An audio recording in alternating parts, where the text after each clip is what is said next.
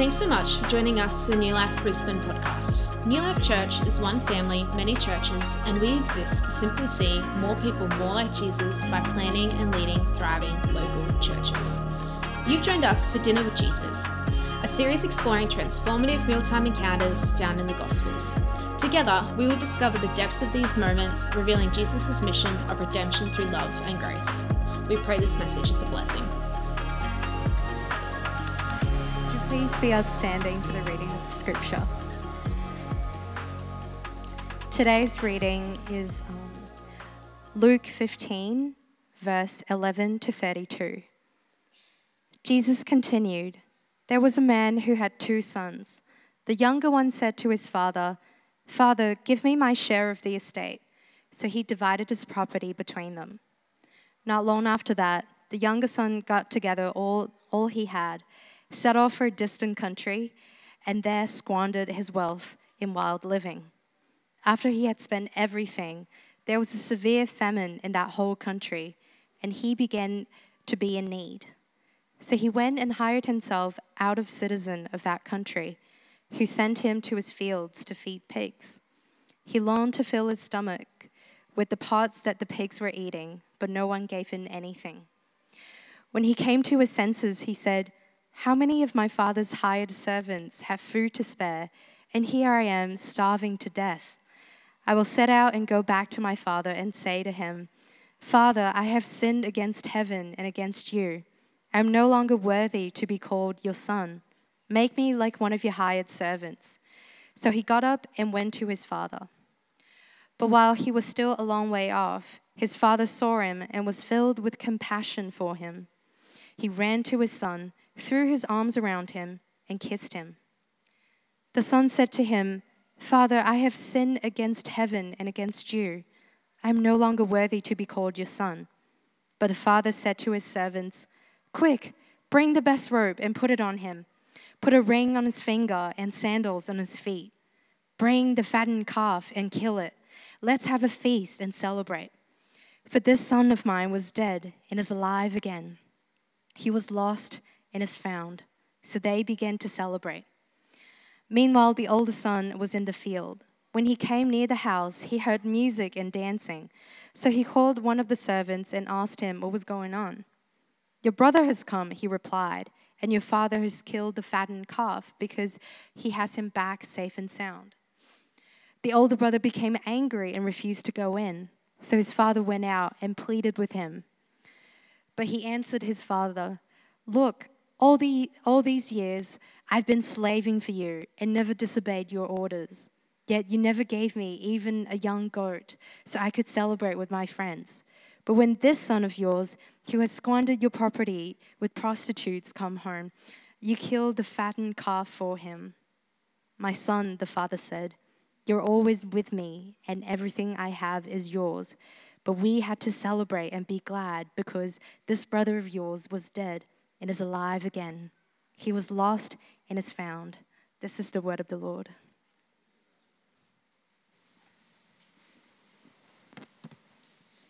Thanks, Emma. And what a privilege to be able to open this scripture together tonight. Let's just pray before we begin. Father, as we read your scriptures together, I just pray that you bring peace and clarity. And God, that by your word you would illuminate our lives and our hearts, that we would be with you in these moments. In Jesus' name, amen. Over the past few weeks, we have dived into intimate moments with Jesus. We've discovered how a meal with him can be transformative. We've looked at the tables of tax collectors, of sinners. But today we actually go deeper into a tale of 2 sons. And this parable is one that speaks directly to the heart of human beings, the struggle with freedom and dependence. Today we don't find ourselves at the table, however, but we're actually hearing an accusation about the table. You see, Jesus was accused of spending too much time with sinners, tax collectors, and so on. This man welcomes sinners and eats with them. That's what it says at the top of Luke 15. And this parable is his response. So I want to ask you the question, have you ever connected deeply with a fictional character? This last year, I was reading this book called Wizard of Earthsea, and it's by Ursula Le Guin. And the main character of that book, his name's Ged. He's a wizard, and I found that personally I connected with him on both some of his strengths but also his weaknesses. Well, tonight, as we spend time in the scriptures together, there's an opportunity and an invitation for each one of us to have a look at these two characters in the parable, the younger prodigal son and the elder brother, and to see which of these two characters you connect with. So let's begin with the younger son, the prodigal son. One of the defining moments, one of the defining narratives in our culture at the moment is this thing called self-expression. What do we say? We say things like, you do you, be authentic. You might have heard this before. Ralph Waldo Emerson said it like this: to be yourself in a world that is constantly trying to make you something else is the greatest accomplishment.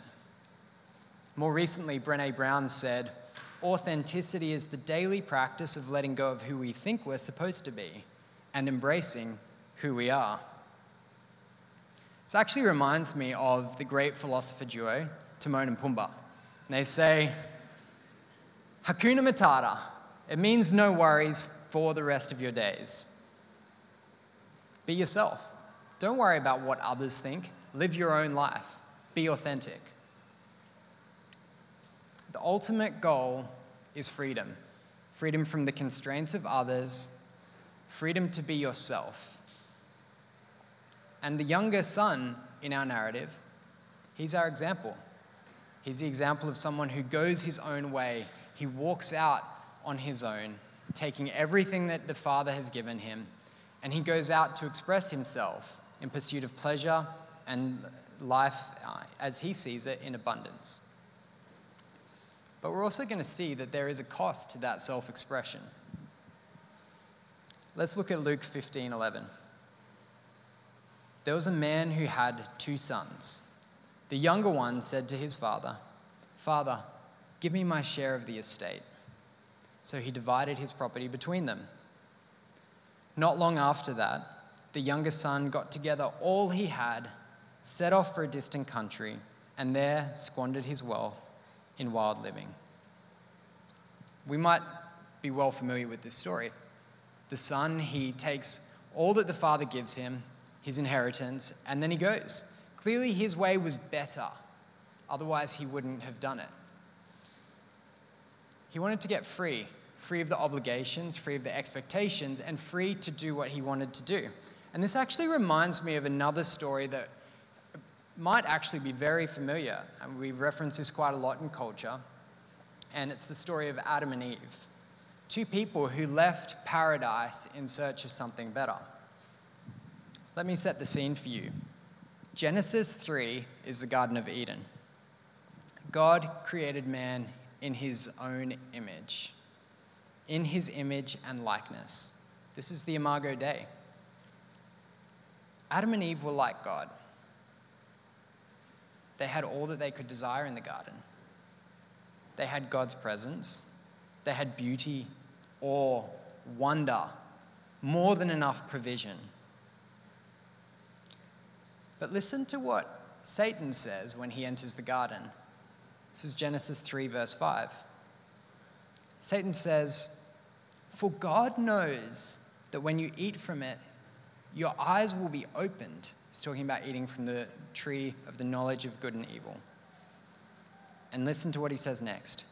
"You will be like God, knowing good and evil." You will be like God.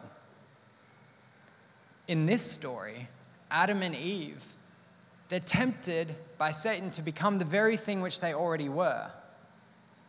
They were made in the image and likeness of God. They were already like God. And in the end, due to the fall, they leave paradise, in the presence of God, and they have to participate in the hardship of the world. This is the tragedy. They fell for something that they had all along. And you see the first character, the younger son, he's not so far away from Adam and Eve in the garden. Let's think about it. The servants had more than enough food at the table. What does that mean? It means he's extremely wealthy, because if times were tough, who would be the first people to miss out? It's the servants. So he's wealthy, he's well-fed, he has land, he has servants. Yet he's tempted by something else. And this son is overconfident in his own judgment. He thinks that his ways are better than the ways of his father, that he needs to express himself, live his own life. But tell me this, which person sounds more free? The servant longing for the food out of the trough, or the son feasting on the fattened calf? But you might listen to this and be thinking, I don't really relate. I mean, I don't sleep with prostitutes. I am not a hard partier. And it's completely fair. Me neither. One of my favorite books and one of my favorite authors is St. Augustine, his book Confessions. Augustine is a 4th century bishop from North Africa. And in his book Confessions, he tells a story about a pear tree. He's 16 years old when he's recounting this. And this book is actually his autobiography. He's telling about the grace and mercy of God through his life, but looking back at a time in his life where he didn't know God. And he says this: "There was a pear tree near our vineyard, laden with fruit, not enticing either in appearance or in taste. In dead night, after prolonging our pranks in the streets, as was our noxious custom, we malicious young punks steered our way to the tree, shook down its fruit, and carted it off. A huge load we did not want to eat ourselves, but to throw before swine. Or if we ate some of it, that was not our motive. Simply what was not allowed allured us." Simply what was not allowed allured us. What is this story about? Well, Augustine and his friends, they're clearly not of good character at this point in time. They come upon a pear tree which has loads of fruit. But the fruit itself isn't good. It doesn't taste good, it doesn't look good, but there's just lots of it. And so they take it upon themselves to steal the fruit. Why? Not to eat it, but just because it feels good to do something that's wrong. Augustine and his friends steal the fruit and throw it to the pigs. What does this result in, though? They feel good for a moment, it's fleeting. But in the end, all they feel is emptiness and shame. And this is just one example. You don't have to be partying, sleeping with prostitutes, because the pursuit of all kinds of pleasure can make us feel empty. And we do this as Christians, we do this as human beings all the time. We indulge in the things that we know are wrong, sometimes because it feels good. And as culture tells us, what we're doing is engaging in our authentic selves, our true selves, doing the thing which feels good to us, sometimes at the expense of others, and sometimes even to the expense of ourselves. In his book, On the Road to St. Augustine, James K.A. Smith says this: "The heart's hunger is infinite, which is why it will ultimately be disappointed with anything merely finite. Humans are those strange creatures who can never be fully satisfied by anything created, though that never stops us from trying." We try to find satisfaction in things created, and in doing so, we end up just like the prodigal son, separated from God and wasting the goodness that is right in front of us. But there is one more philosophy that appeals to the prodigal son. I referenced it earlier. Hakuna Matata. What a wonderful phrase. Hakuna Matata ain't no passing craze. You know it. It means no worries for the rest of our days. It's a problem-free philosophy. Hakuna Matata. What is it? It's the philosophy of escapism. Let's get away from our problems, leave the world behind, be yourself, and find freedom by escape. But you can probably tell me, how does that work out for Simba? Do his problems follow him, or does he find freedom?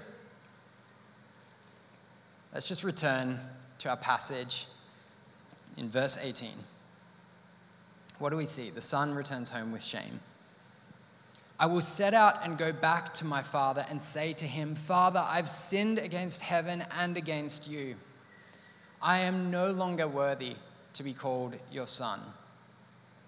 Make me like one of your hired servants. So he got up and went to his father. Does the son return triumphant? No. He doesn't even return as a son. He's going to his father with the desire to become a servant. Why? He's ashamed. He's ashamed. I wonder, have you ever felt like that? Lost, unsatisfied. You did something that you always dreamed of. You had this vision of what it was going to feel like. But in the end, when you got it, it actually just didn't do the thing you thought it would. And maybe, just maybe, that's where you're at right now, in the trough, wondering, is this all there is? Let me tell you that in Jesus Christ, the one telling this parable, there is good news. Because even though the son carries all of the shame for what he's done, even though his experience fell short, he failed to escape his problems, he's embraced by the Father. 2 arms, hugged, both hands close. He's held tight. Most of us would probably simply accept it if we were tolerated, right? We get enough food, a roof over our heads perhaps. But that's not this Father. That's not the Father. This Father gives the Son a robe. This Father gives the Son a ring. He gives him sandals. He throws a feast for him. And that same love, that same joy, that's on offer for you.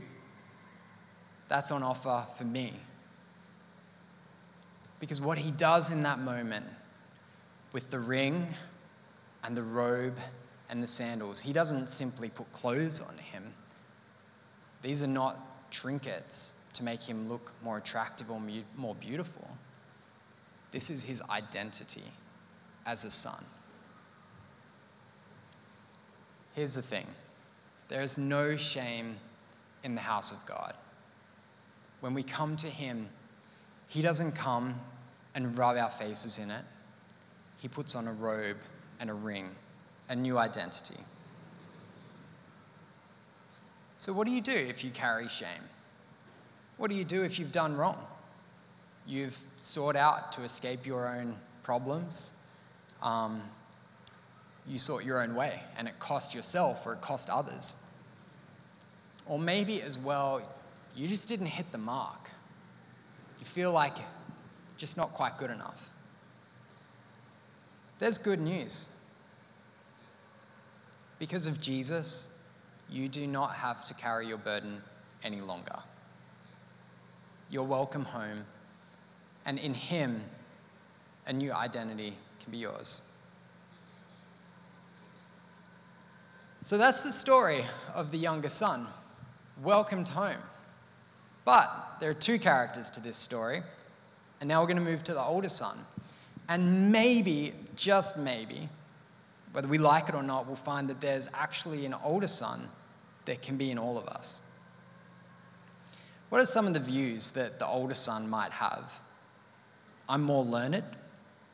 I've been around longer. it's just and fair for those people who have more talent, perhaps, to be, rewarded for it. I'm qualified, I'm able. These are the sorts of things that I know the older son might be thinking. And if we look at the passage, we see this.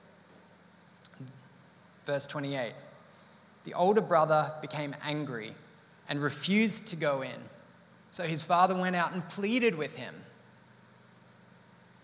But he answered his father, "Look, all these years I've been slaving for you. I never disobeyed your orders, yet you never even gave me a young goat so that I could celebrate with my friends. But when this son of yours, who has squandered your property with prostitutes, comes home, you kill the fattened calf for him." Whew. Do you notice this? The oldest son is a slave in his own household. All these years I've been slaving for you. He worked and he worked and he worked to try and earn that which was already his. Maybe if he was in the 21st century, he'd be the worship leader and an elder. I mean, that's my story. When I reflect on this, I have to say, personally, I don't empathize a whole lot with the younger son, with the prodigal. I grew up in church. I've known God as long as I can remember. I went through kids' church. I loved God then. I then went through high school, and the same thing. I was fired up for God, and I didn't have a come to Jesus moment, which used to bother me. I was like, where's my testimony? All these people, they were like on the wrong path and turned around. That's not my story. It didn't happen. I had a steady walk with God.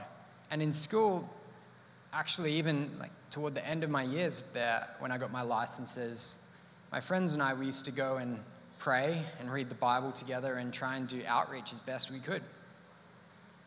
And when I went to uni, I still didn't lose my faith. I was just consistent. My family's Christian. My grandparents' Christian. Their parents before them. So I've grown up as a Christian. And then when I reflect on my story so far, I can see that I'm straight up the older brother. It wasn't meant to be a joke. Do you see how the elder brother worked for the father? I've done that. See how he's entitled? I've been that. The elder brother also doesn't get a whole lot of joy from his work. That's been me too. And for me, it seems far less likely that I'm going to go wild than it is that I'm going to forget that I am loved and accepted at home in the house of God. When I see the scriptures, I see an elder brother who is insecure in the love that the Father has for him. The thing is, God's already given that love. But do you know what? I think this elder brother, he can catch all of us. Certainly I've experienced, but you could be here 2 weeks or 2 decades. You may just find it creeping in.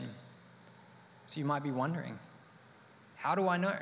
How do I know if I'm being like an older brother? Well, as I was reflecting on my life, I came up with a few examples. I hope it's okay to share with you. One of the questions which might be helpful is to say, how's my prayer life? How do I feel about it? Recently, I realized for myself that there wasn't a whole lot of enthusiasm. There wasn't a whole lot of joy in prayer for me. I was doing it, but life was busy. We had a child, doing lots of work.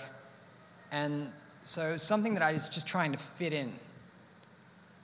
And I really felt like I'd lost a lot of the passion that I had for God from my early 20s. And when I look back at this, I think I was like, I need a reset. I should just get a better habit. Like maybe if I can just make myself get up 15 minutes earlier, I can use that time in prayer or something else. I needed some kind of reset. But God had other ideas.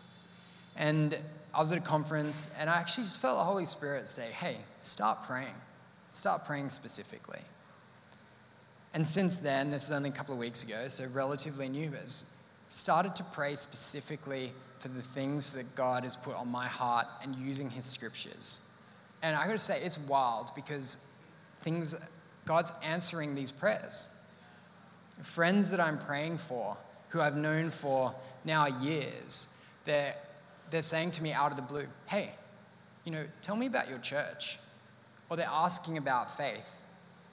Or I run into someone down the street who I was just thinking about when I was in prayer.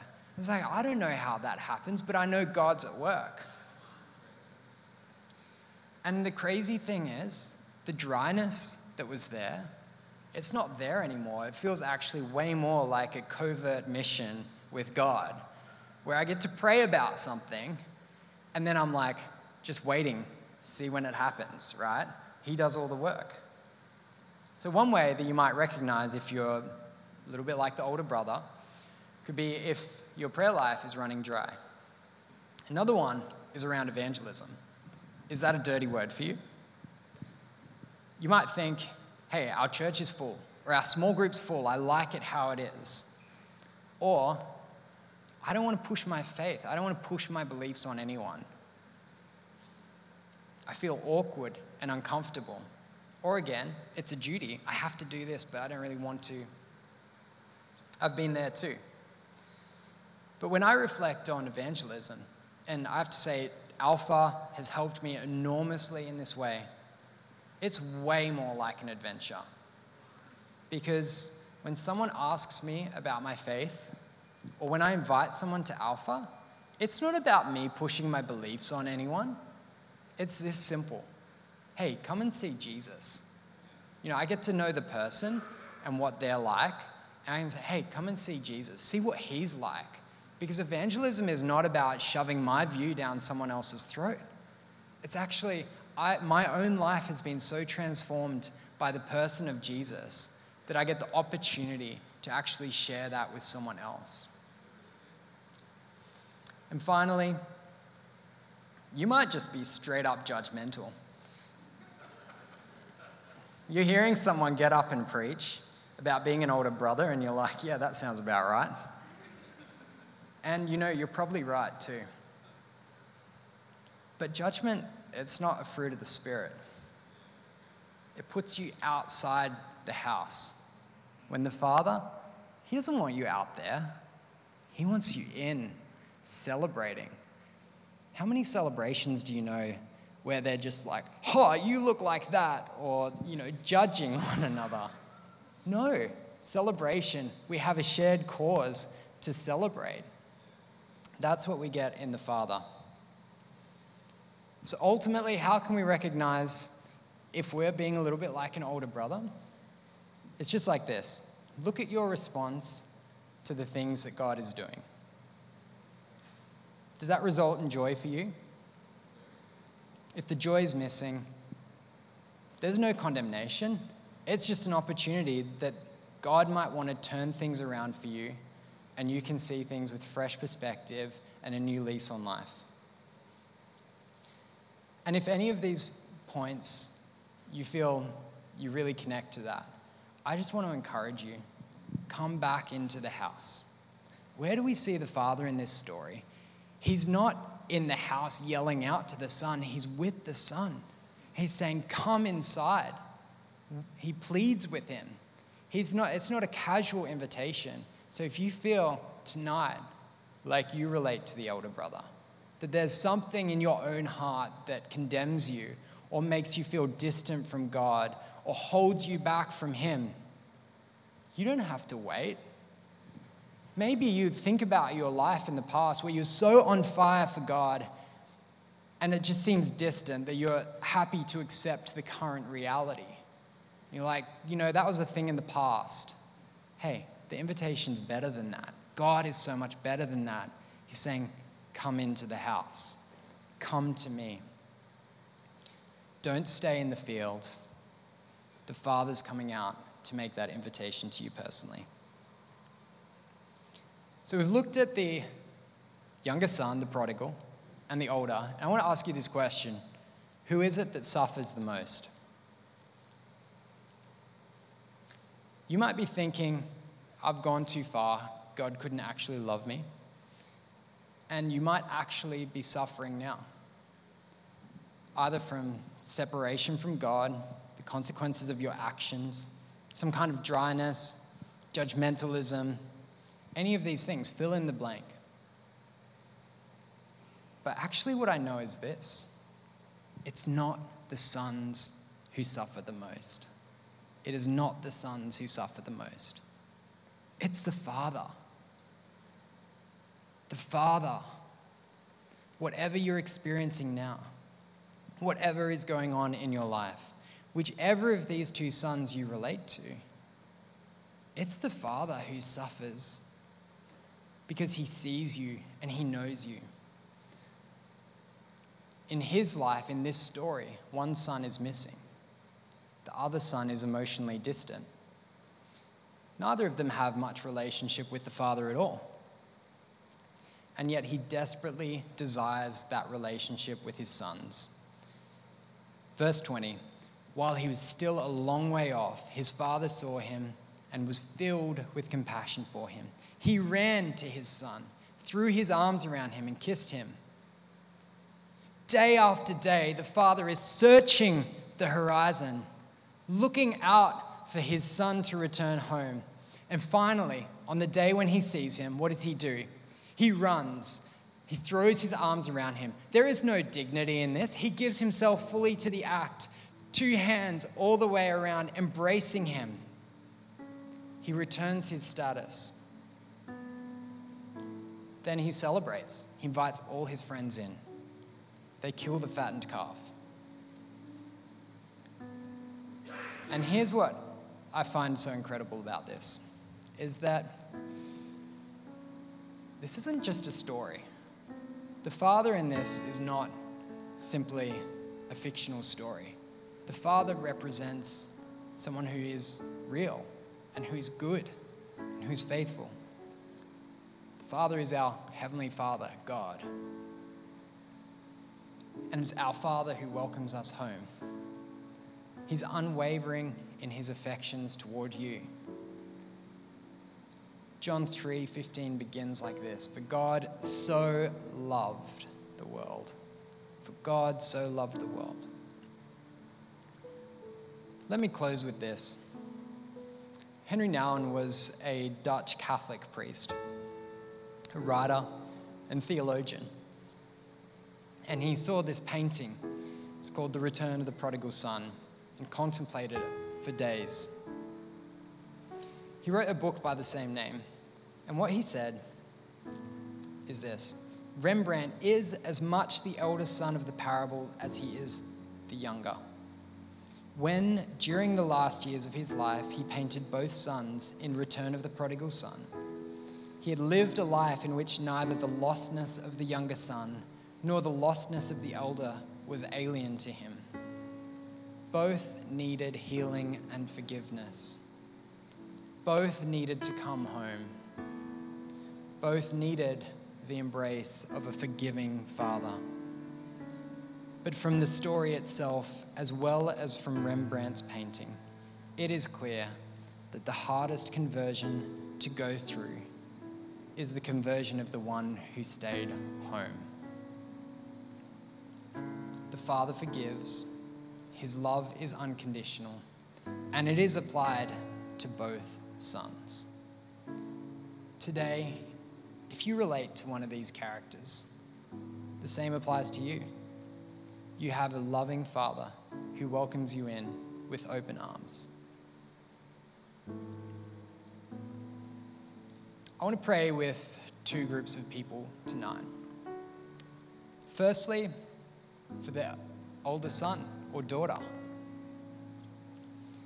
As I've been speaking tonight, if you've felt something resonate when I talked about the older son, You feel like in some way you connect with this older son. Maybe right now as well, your heart's beating a little bit faster. Or there's something in the back of your mind which is just saying, hey, you should respond here. I want to pray with you. There's no shame in coming to the Father. So with every head bowed and every eye closed. You know, this story doesn't actually tell us what happens to the elder brother. We don't know whether he comes inside or not. But if that's you tonight, you do have the choice, and you can know the end to your story. Do you stay in the field or come into the house? It's not too late. And if that's you and you want to come into the house, in just a moment I'm going to ask you to put your hand up just so that I can see who I'm praying for, who I'm standing with tonight. So go ahead. If that's you, just pop your hand straight up. Yeah, I see you. I'm standing with you. That's awesome. Just another moment so I can see who I'm praying for. Awesome. You can just throw your hand down and we're just going to pray together. Acknowledging the need is the very first step. Next, it's simple. We repent. You can do this in your heart, just you and God. And in this moment, I just want you to say, dear God, I'm sorry. Help me. Let's pray. Heavenly Father, we thank you that you are so good. That you go out to us when we're out in the field, when we bring the judgment, the dryness, the frustrations of our lives, Lord God. Perhaps the jealousy. And Lord, you just say you love us, no matter who we are and where we're from. The invitation is to come inside. So Father, I pray that for each person who raised their hand and responded, Lord God, I just pray that you be near in this moment, that you will walk with them back in the house, Lord Jesus, that they will encounter your love and your faithfulness. Lord God, Holy Spirit, come near. Pray this in your name. And the second group I want to pray for is for those who do not yet know Jesus, yet they hear him knocking. When I speak about the prodigal son, the one who ran away, something caught in your imagination and your heart. Revelations 3:20 says, "Behold, I stand at the door and knock. If anyone hears my voice and opens the door, I will come into him and eat with him, and him with me." That's the invitation tonight. The thing that caught in your heart is the Holy Spirit as he knocks on the door. John 3:15 says, "For God so loved the world that he gave his one and only Son, that whosoever believes in him shall not perish but have eternal life." So if you want to respond to that invitation tonight, again, with every eye closed, every head bowed,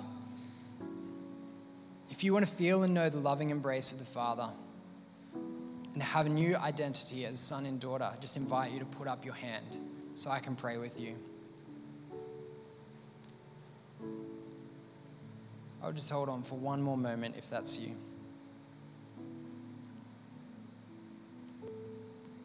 Awesome. Well, it's no one tonight, but if that is you and there's still something going on, and this is for everyone, if you have business with God to do tonight, here's the invitation. Prayer team's going to be down the front. They have a white lanyard, and I'm going to be down the front as well. We would just love to pray with you, to stand with you, and to invite you to join in what God is doing tonight. So come, let's worship together. Thanks again for listening to the Newlife podcast. If that stirred something within you or you would like prayer, you can head to church.nu/prayer or contact us through our Instagram or Facebook page. We pray you have a great week. Be blessed.